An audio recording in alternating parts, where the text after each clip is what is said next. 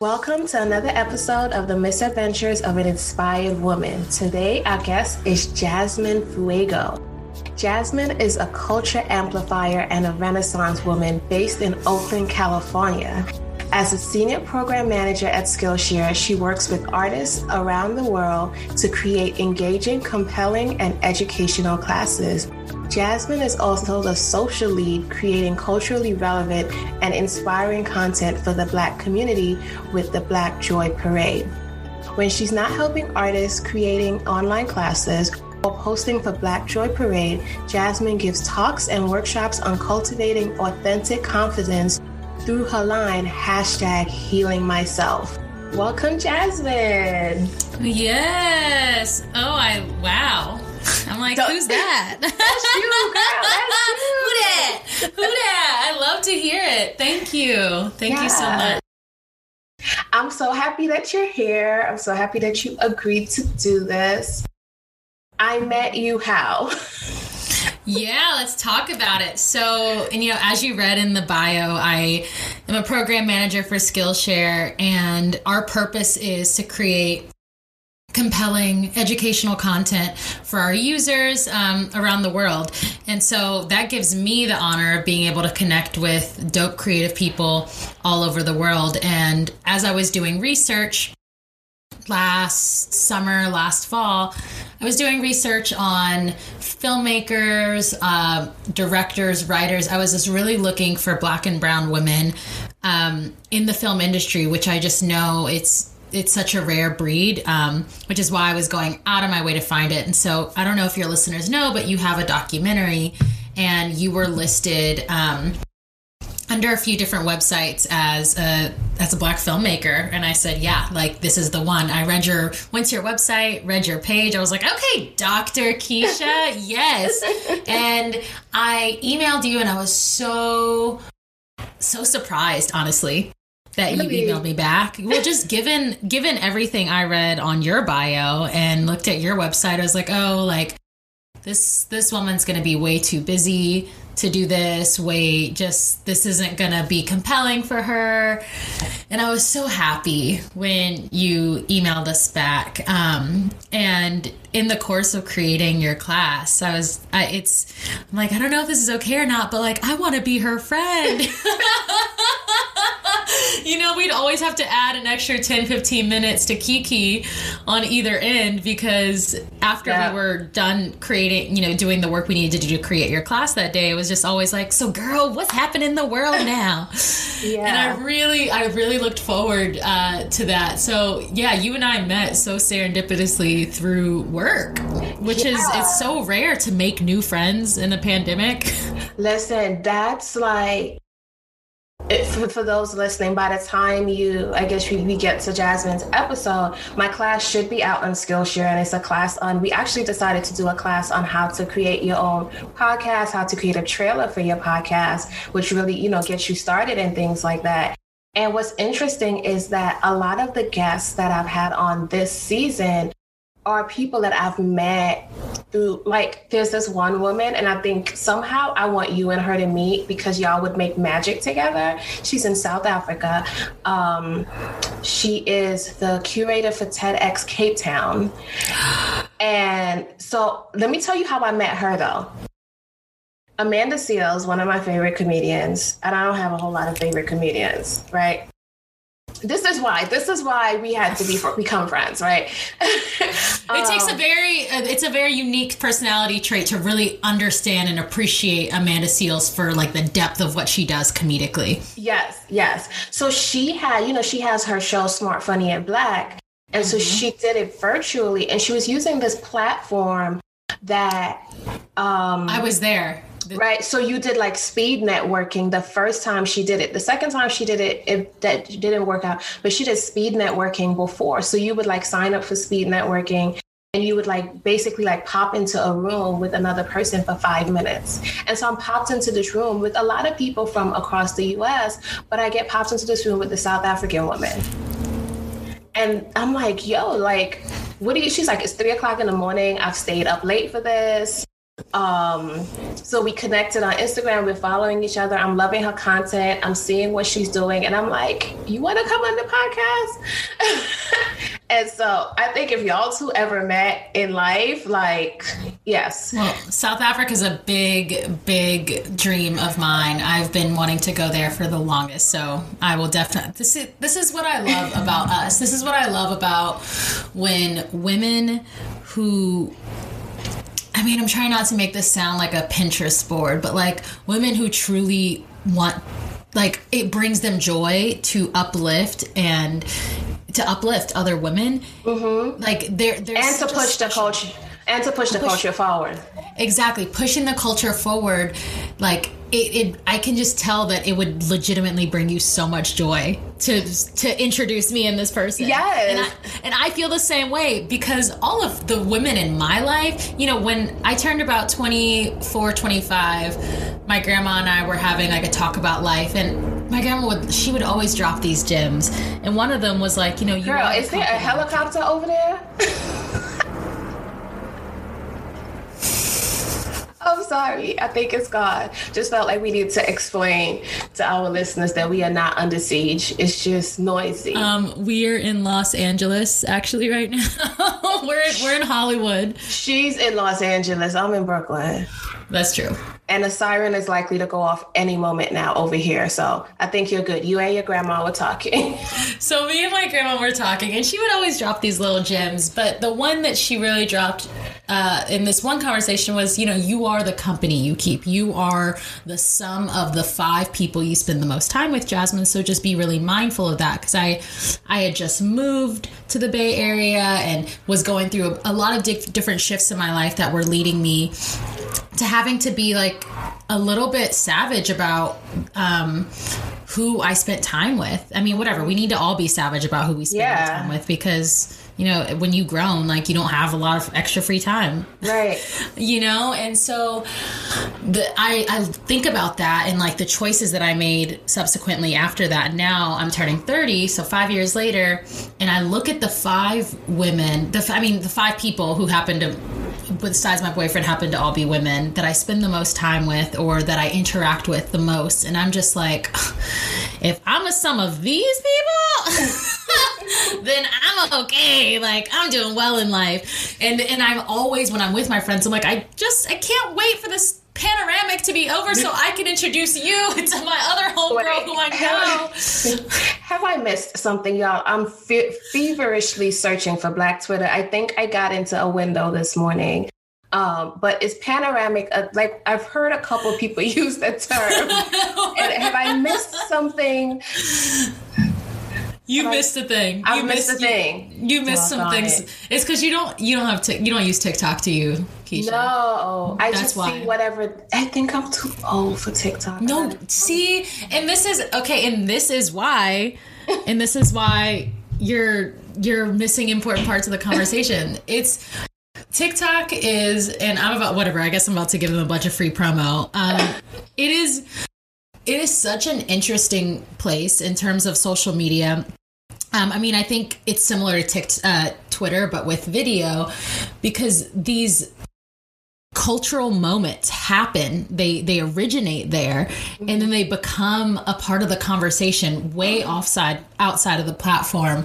And it's beautiful, one, because it's led by youth, and of course, what youth is leading the culture of everything? It's Black youth. Okay, it's Black, Brown, Indigenous, but especially when we talk in music and dance, which is a lot of what like pushes TikTok forward, is Black kids, you know? Yeah. And then we've got the commentary from the millennials and from the aunties, and there's some old heads on there, and they are an important part of that conversation, and the whole thing becomes a big inside joke. And yes, panoramic is one of them. There's a funny TikTok word, any random long word that starts with P, it's like, oh, we're in a pandemonium, we're in a a pan, I don't know. Yeah. Well, okay. A panhandle. It's so many things to keep up with, and we'll get to that part of the conversation, I think. But yeah, that's how I met Jasmine. I just thought she was just like really dope. And the reason why I responded to your email was because I was like, let me see what this is about. Like, I'm curious.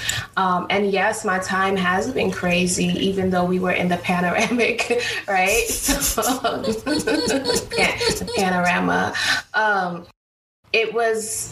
I was like, okay, this is interesting, because folks had been talking to me about a lot of the things that I do and how I should create courses. And I wasn't sure if I wanted to spend the time and the resources doing that. And so I was like, let me just hear what she has to say. Like, I always, a couple years ago, one of our themes for Goals Brunch was make room for something new. And so I am pretty selective about what I do and who I engage with.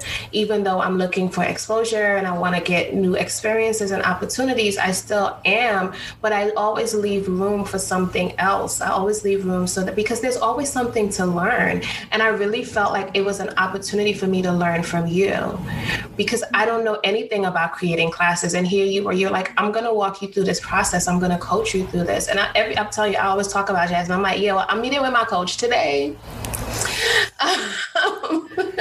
So yeah, when we came to the conclusion that the film thing is it was a passion project of mine. I still want to make more film, but I don't know what I would necessarily teach folks. And we landed on the podcast topic. I was like, this is perfect, because with starting the podcast and now starting 2 podcasts, a lot of people ask me questions. And I was like, this is a perfect opportunity for me to learn the course thing, learn how to do all of this, but also have something that I can point folks towards. So it just felt like the perfect thing for me to do.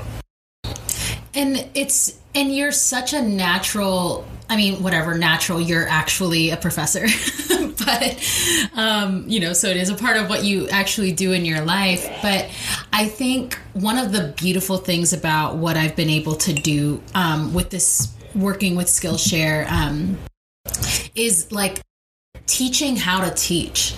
There's that saying of like, teach a person how to, get them, I can't exactly, the but fish, it's like you give them the fish. But basically, if you teach them how to do the thing, they can be self-sufficient. They can do, it opens up so many more opportunities for them. And so, obviously with Skillshare, our purpose is to help creatives be self-sufficient on the platform. But for me, as someone who deeply, deeply respects the arts, all forms of the arts and creativity, and deeply understands how needed that is in the world. And just, I deeply value education. Like, I know that once someone understands how to take their inherent knowledge with whatever it is, because we all have a gift, we have many gifts. And if we learn how to communicate that to other people, what that opens up in this world, what that opens up in one's own life, what that might open up in someone else's life, that's immeasurable. And if I can be like one little part of that, then I've done more than I've done my work here. I've done what God put me here to do, period. And so being able to work with you, and knowing how passionately you feel about education and how much you love your community, and how much you value communication, it's so rare to come across those people. So you have to, when you see that, and you're like, I was like, I'm going to actively pursue a friendship with this person. I am going to be friends with her. Damn it. Oh, I love it. Because it was great just having that throughout, the time that we were inside, and to work on that. So this interview is not about Skillshare. And I think by the end at the end of this episode, I'll tell y'all how to access the class, and maybe there'll be a code or something. I don't know. But really, Jasmine is just such a dope individual that we're going to dig into who is Jasmine Fuego. That's what we're going to do in the next couple of minutes here. So tell us. We know you do all these things. You have, I believe, just in conversations with you, you're one of these people. My friend describes me this way. She's like, you're an onion. Like, every time I think I know everything about you, pop up and tell me about something else that you did.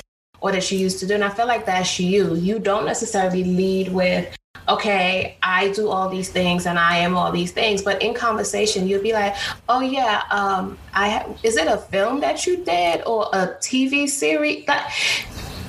Okay, ma'am, let's start from the beginning. Let's start at the beginning. Tell us about sort of like your journey or your foray into becoming a creative. Like, where did that start? Honestly, that started in my grandma's living room. Mm-hmm. My grandma loved Michael Jackson and the Jackson 5, and every time I was over her house, she would always play this one VHS of like the collection of his music videos. And I just was so mesmerized by this man. I was so mesmerized by the way that he would move the way he could move his body, the things he could do with his voice. Then I got into the rest of the family and just seeing what they created. It really inspired me as a young person, which I know that I'm a part of many generations that were inspired to become creatives from either Michael Jackson or the Jackson family. Don't get me started on Janet. Oh, Janet. We love Janet. We do. We love you, Janet. Shout out, girl. If you're listening, please be listening. We love you. I love that confidence. Janet is listening. Janet is listening. Call it in. Call it in 2021. Janet is going to hear this episode. But it really started in my grandma's living room, trying to learn all of the choreography and all the words to all of the Michael Jackson songs from like 1980 to whenever that was, like 92 or 93. Mm-hmm. And I did that. I wanted to do it, one, because it was like just a fun way to express myself, but it made my grandma so happy. I just loved, she would come home from work so tired and just kind of distraught, and I would put on these I would call it Grandma's Variety Show. Aww. And so I would change outfits. I would do the whole thing and be a one-woman show. And just seeing her go from like no hope in the world in the look in her face to just gleeful, just so full of glee. Mm-hmm. It brought me joy to see that happen for someone, and I started to, at a really young age, realize like, oh, performance, music, dance, like the performance arts, that does that for people. So I started dancing at a really young age, started singing. I was one of those kids who just was in everything. I had a really challenging relationship with my mom and dad, and later on my mom and stepdad. And so I didn't actually enjoy being home a lot, which led me to want to be in basically every extracurricular that I could be, because for me it equaled being at home less.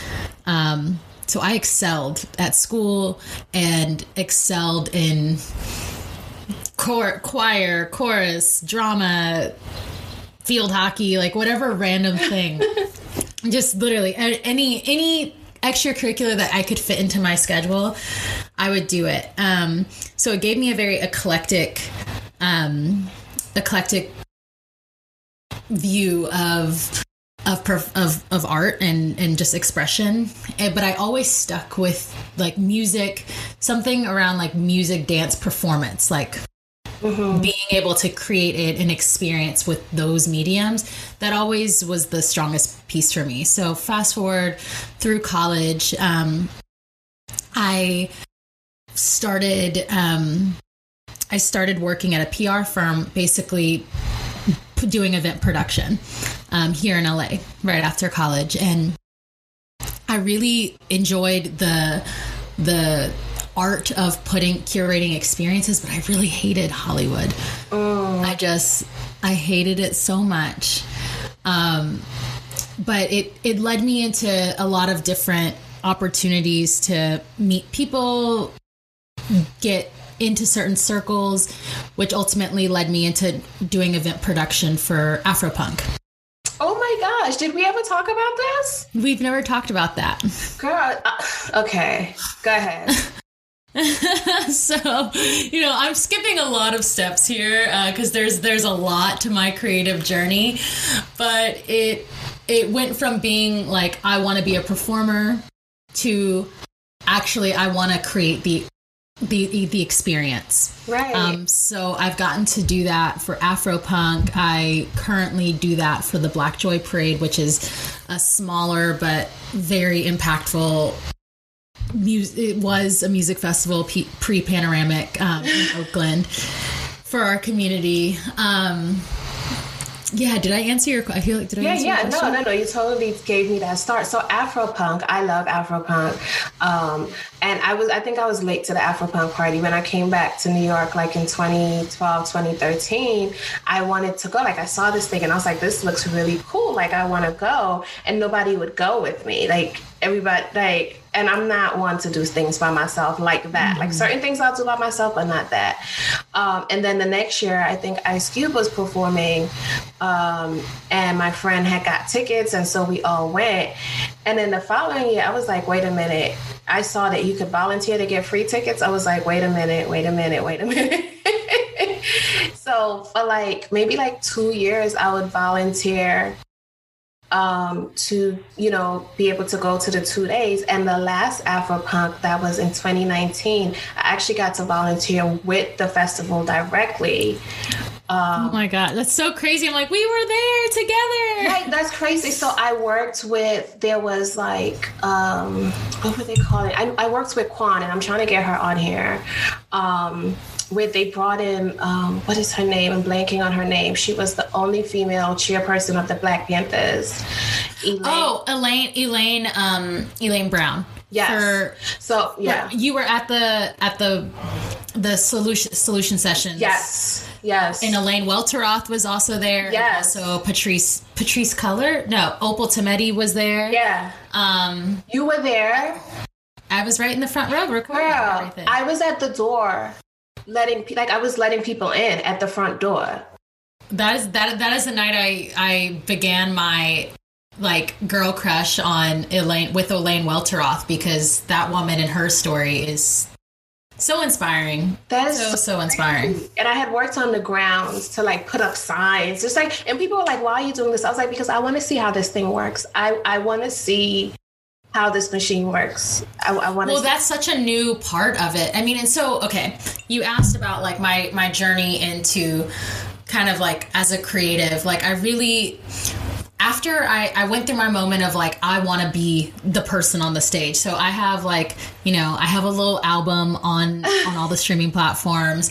I've got, if you YouTube me, there's probably tons of footage of me trying to be a background dancer for a bunch of people. I was that was a lot of my earlier 20s, but somewhere around that moment where things were shifting for me, my grandma gave me that piece of feedback of you need to, one, be intentional with your time, but not just with your time, but with who you spend that time with. I started to make the shift in my life, and I realized oh, actually, yeah, being in front and center is cool, but I think my actual magic is the stuff that is really creating the experience. And one of the things that I noticed in the entertainment world is that it was just, so much of it was just about entertainment, which in and of itself isn't wrong by any stretch of the imagination.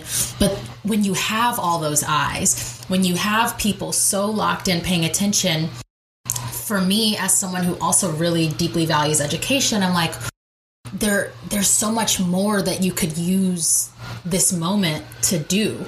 And so solution sessions, I wasn't a part of creating that, but that type of thing is something that I became really, really passionate about when I would work with different events and different brands, is hey, can you use this large platform you have to bring in some educational message? Can you use this huge, reach that you have to support some movement or some initiative that's happening locally? Those two things don't need to be living mutually exclusive. And this other thing over here, the local initiatives and movements and policies and stuff that and these activists who are really doing the work that allows your thing to be cool, because Afropunk and and I'm let me not just call it Afropunk, but brands like that, they really do live in this like cool activist woke space, but they're able to do that without doing a lot of the activism. Mm-hmm. So they're doing this, they're benefiting from this work that these people on the ground are doing, and it's like, hey, can you elevate this as well? Like if you're going to be benefiting from the privilege of people who were like making like the whole concept of like pre Black Panther, like it wasn't the, you know, Black Girl Magic lived, it existed within us, it existed within our community, but the world still wasn't like, oh my God, Black people are so cool. Right. Black women are so cool. Like, you know, it's very in vogue now to have Black people on the cover of all of your things. Yeah. But that was, but like that got to that place because of all of the work of people on the ground. And so when I shifted it out of being like the center creative into being the person or one of the people who was curating the space, curating the story, I knew that it was important to marry those things, to marry the element of creativity with education, which to me is like good education is activism in my humble opinion. It was making those things bringing them together more, marrying those. That's always been, I think as I'm like becoming more of a grown person, stepping into womanhood a little bit more, I realize like that intersection of culture, entertainment, culture, art, and activism, that's where I thrive. Because making beautiful things just for beauty's sake, I think there's a time and a place for that. It's never really done a lot for me personally. It doesn't compel the best parts of who I am and the gifts that God gave me to offer to this planet.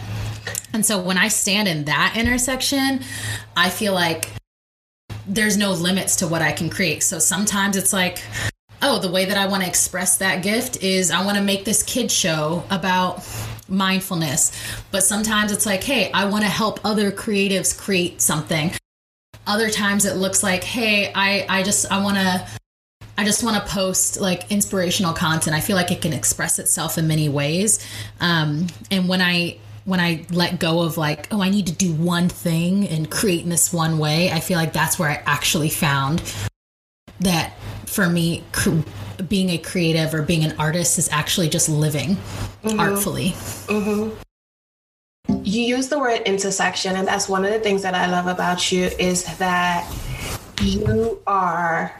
I think I just found Black Twitter. I've been trying to find Black Twitter. I don't know. Oh, you got to get on Reddit. You have to get to the subreddit things of Black Twitter. I got you. I'm gonna put you on. Please. But I think because I saw something, people talking about being openly Black this morning. And I was like I literally just tweeted, Black Twitter, is that you? And so I guess somebody was writing up a description of an exchange between Chris Cuomo and Don Lemon.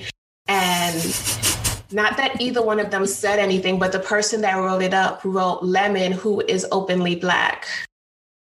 Oh, Lemon is openly Black. He just, I love it. I love it. So to be openly Black means, you know, so I hopped on it and posted something on Instagram, but you always say, I'm Afro-Latina. That's an important part of my identity. And I think that's one thing that I love about you, because you're like, this is who I am, and this is what it means to be this.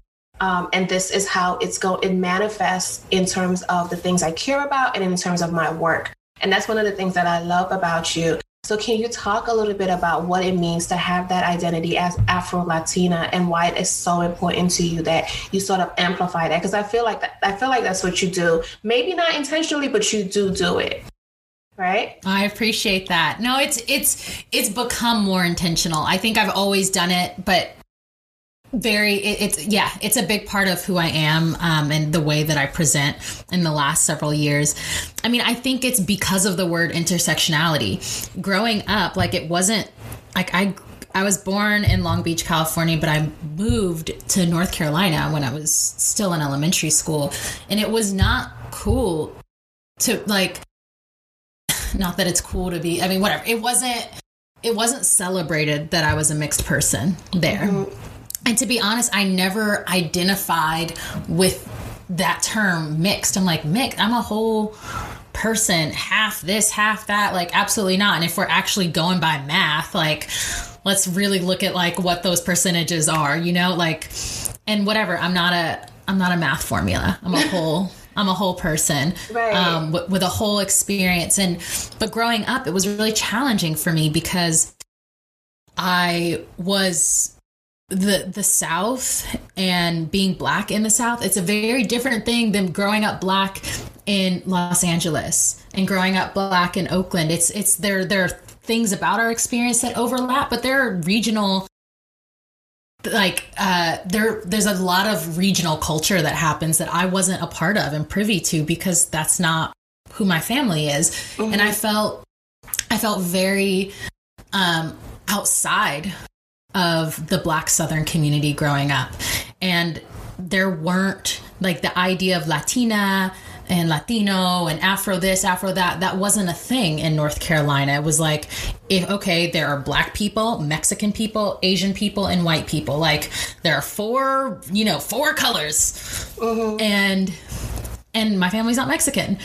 So I also felt like, okay, well, I'm not a part of this community either.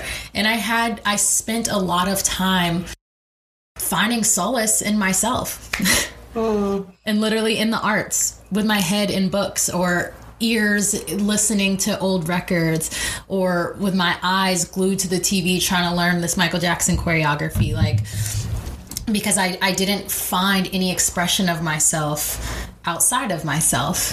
And it took me... Oh my gosh, wait a minute. No, like, I can't just like have you say that and just move on. Like, I think that is just like such a beautiful statement, but also such a tragic statement. And it's true for so many people of color. So you just said, I didn't see a representation of myself outside of myself. Yeah. And that's how I felt for, I mean, basically until I moved to the Bay. I am not from the Bay Area, but I will rep this place and go hard for this place until the day that I die, because it allowed me to see myself. I moved to the Bay and I met the most exquisite people of every race, color, size, creed, background. And it was so normal here. You know, it was so normal.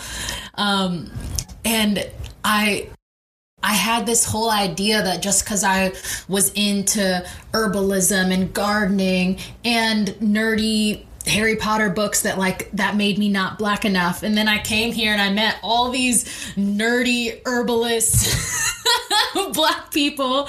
And I was like, oh, wait, that's a part of that thing too. And then I met all of these Cuban people and Puerto Rican people and people who they're like, oh yeah, like, our people look like you. We look like all the things. We're all the things. What are you talking about? But my big, wide Southern girl eyes were like, oh my gosh, I'd never seen that. And so I was able to step into that with more confidence because I got to see it outside of me. I didn't have to just build the narrative for myself of who I could, because what I basically let happen is let the narratives of society tell me how much, who I could be. Mm-hmm. And because I didn't see myself, I'm like, well, I feel quite limited so I was just moving around with very little direction, just searching for some of myself. And I finally found it.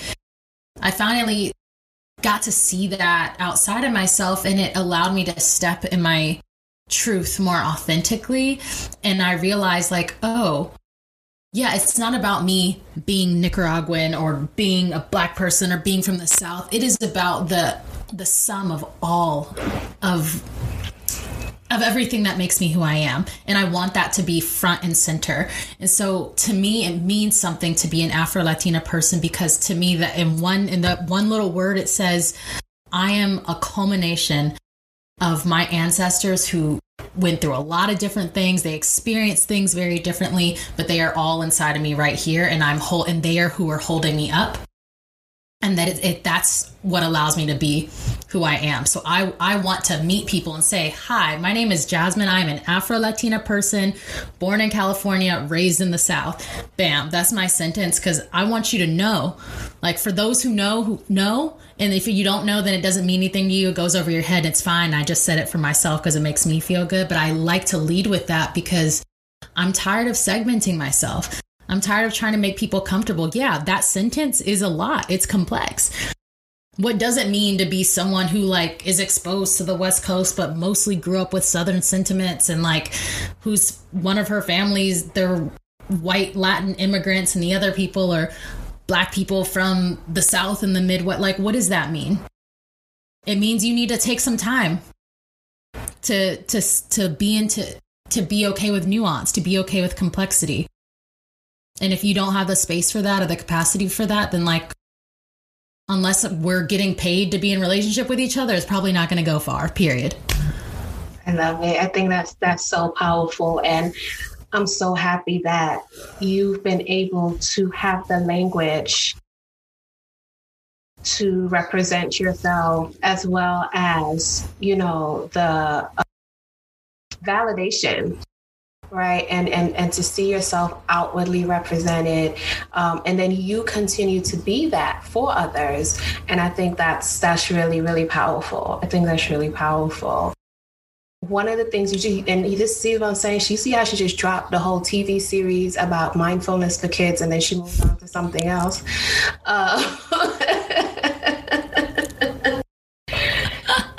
Jasmine, tell us about, I know you had news about this recently. Talk about as much as you can about it, but just kind of tell us like why it's important to you to do something like this.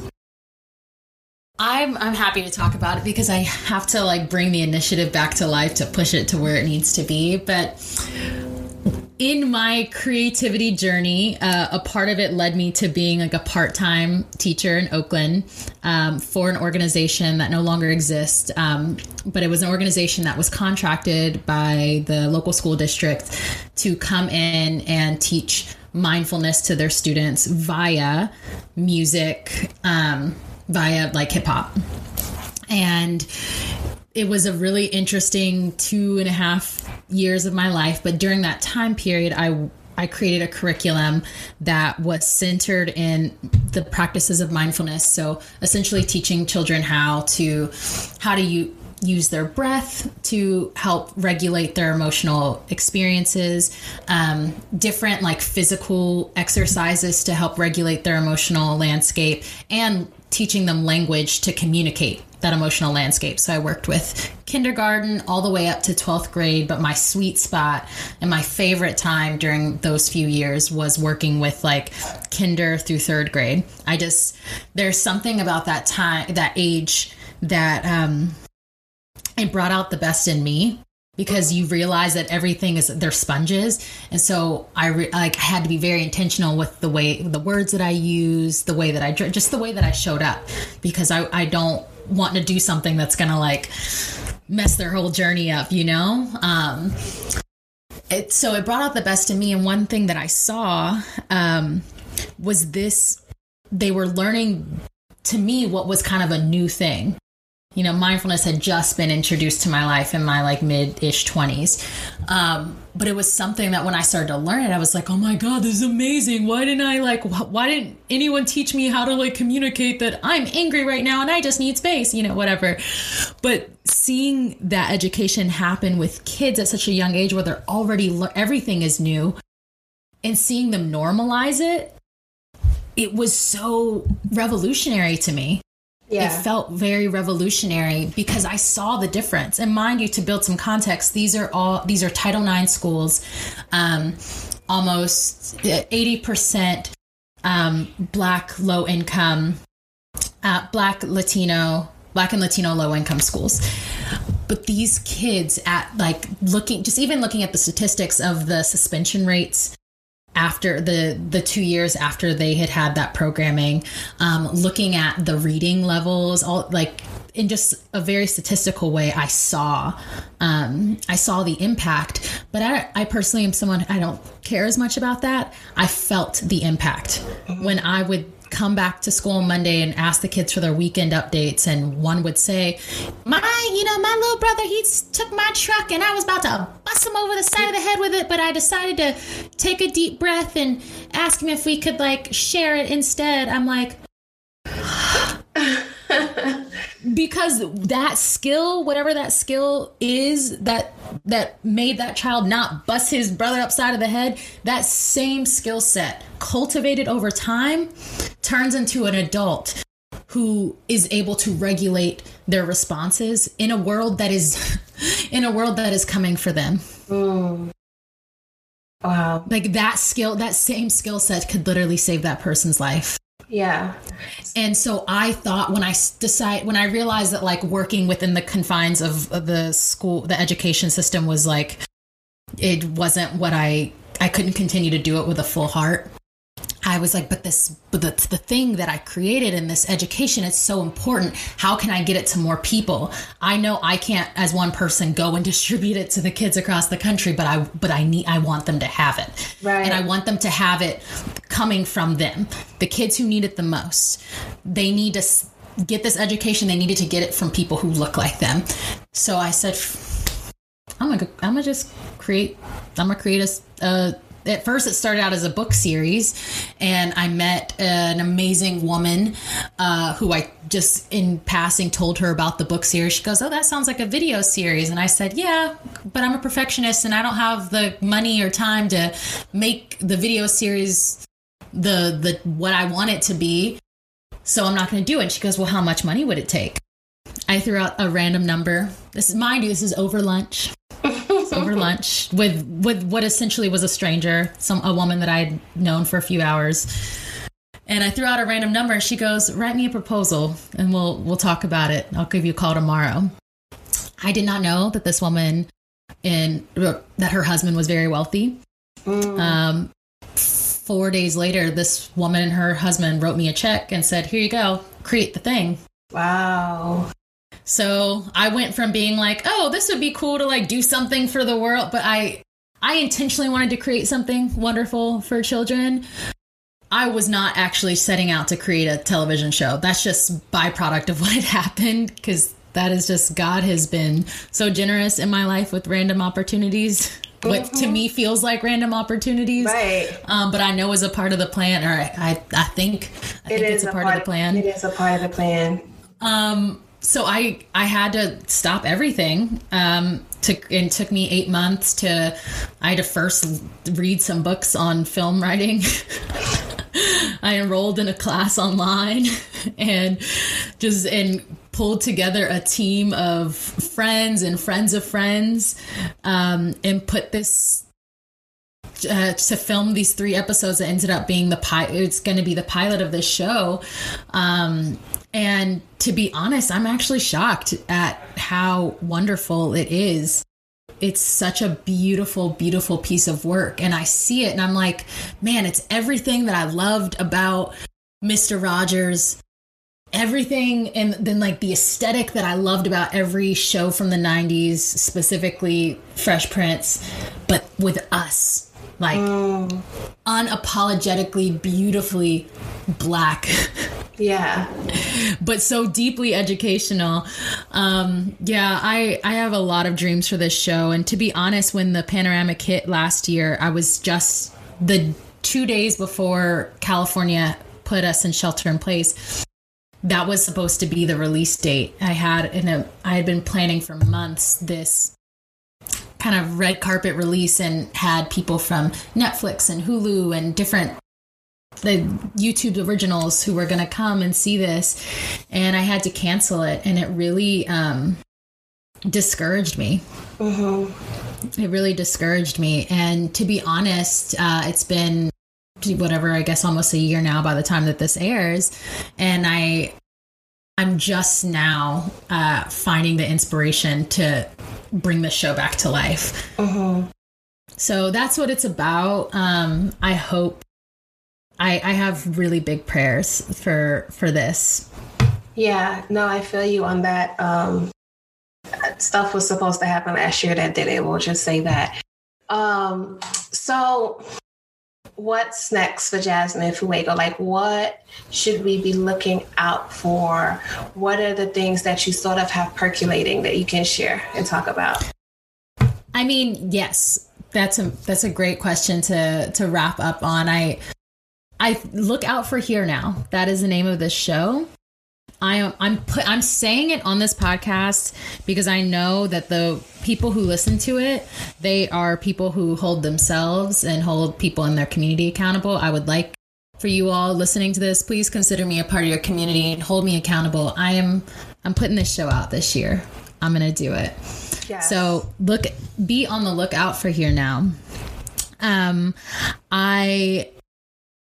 I am looking to, within the context of my 9-to-5 job, I'm looking to be a part of the team that really pushes our international efforts forward.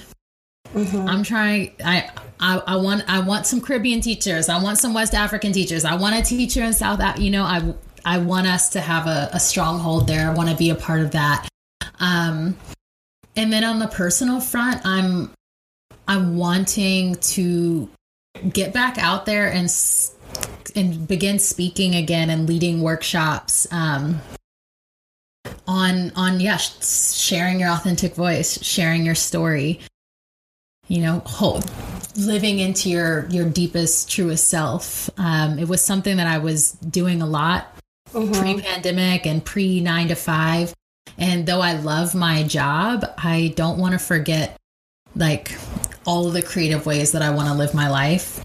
And I'm ready to get back out there and do that. So I would say definitely watch out for that. And people can follow me on the Instagrams at Jasmine Fuego, Fuego.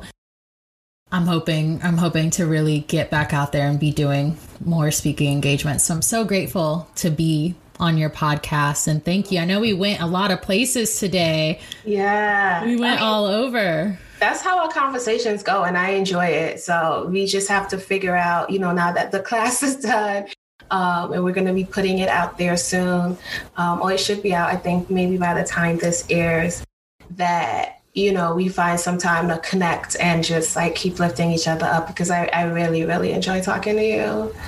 So I'm going to go to the lightning round now. Lightning round! And this is where I just ask you some random questions. Just answer as quickly as you can. Don't even think about it too much, okay? Ready? Okay, what is your favorite color? Yellow. Okay, what is your favorite dessert? Flan. Celebrity crush? Damn. Trevor Noah. Trevor Noah might need to be the official celebrity crush of this podcast, because that's the only consistent name that's come up. Is it? Yeah, you're the third person to say that, I think. God, and I love him. And it's so never much. The same two people that people say, so that's really interesting. Guilty pleasure? Oh man, Bridgerton lately. I know. And honestly, I don't care. I'm enjoying myself. Enjoy yourself. That's why it's a guilty pleasure. Okay, last question. Who plays Jasmine Fuego in the story of her life, and what genre is it? Is it a comedy? Look at her face. Oh my gosh. Is it a comedy? Is it a drama? It's a dramedy. It's a dramedy? It's a dramedy. It's a dramedy, and I think it's starring either Tessa Thompson or Zoe Kravitz. Yeah. Good choices. Yeah. Yes. Oh my gosh. Now I just got this visual of Tessa Thompson playing some of the parts of my life. I'm like, yeah, that feels right. I could totally see her on those roller skates that you got. Oh my gosh, not the skates. Yes. I was trying to find a creative way to bring the roller skating into the interview. Yo, y'all, that's the other thing. Watch out for me on these skates. If you see me in Los Angeles, you see me in Venice, you see me at Lake Merritt in Oakland, and I'm bringing them with me to New York this summer. If y'all see me on these skates, watch out for yourself. Move out of the way. Move. That's what you need to watch out for. Jasmine Fuego is Jasmine Fuego on these 8 wheels. Watch out for that.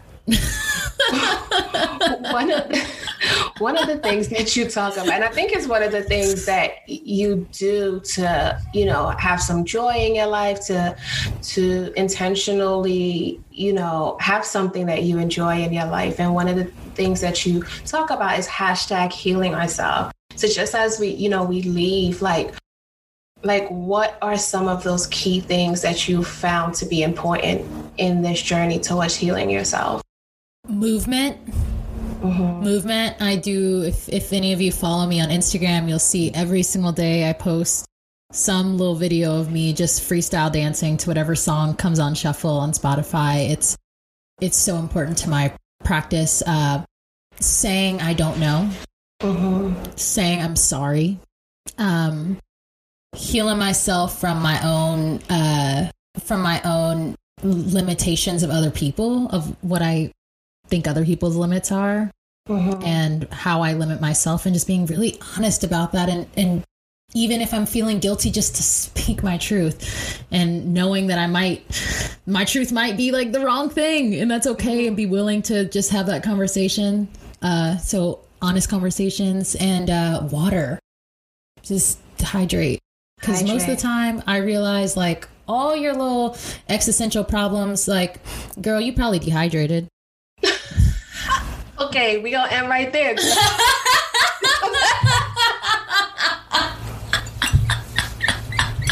I was gonna bring it back to the skates, but I think we can leave it right there. Girl, you probably dehydrated. Go drink some. Girl, you probably dehydrated. Just drink some water. Get some water. But thank you so much. I appreciate you. And I hope y'all see why, you know, this season is dope Black women doing dope Black women things. And, you know, Jasmine definitely is sort of like creating space, holding space for creatives, particularly creatives of color, amplifying their voices, showing them how to do the thing. And she's funny. She's funny. So let's all go drink some water now. We're just going to end it there. Thank you for having me.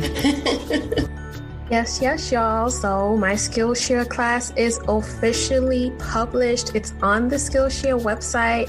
And I do have a link which will allow you to access this class and any other Skillshare class for free for 14 days. So check out my Instagram. That's at Dr. Keisha. That's Dr_KEISHA. And there'll be a link that will take you directly there. Otherwise, shoot me an email at keisha@drkeisha.nyc. So that's KEISHA@drkeisha.nyc. And I'll get that link over to you for your free 14 days on Skillshare. You can create a podcast like this, or you can do anything that you want to learn to do on that platform. So thank you again for hanging out. Be sure to like and subscribe to the podcast, share it with others, and as always, be intentional.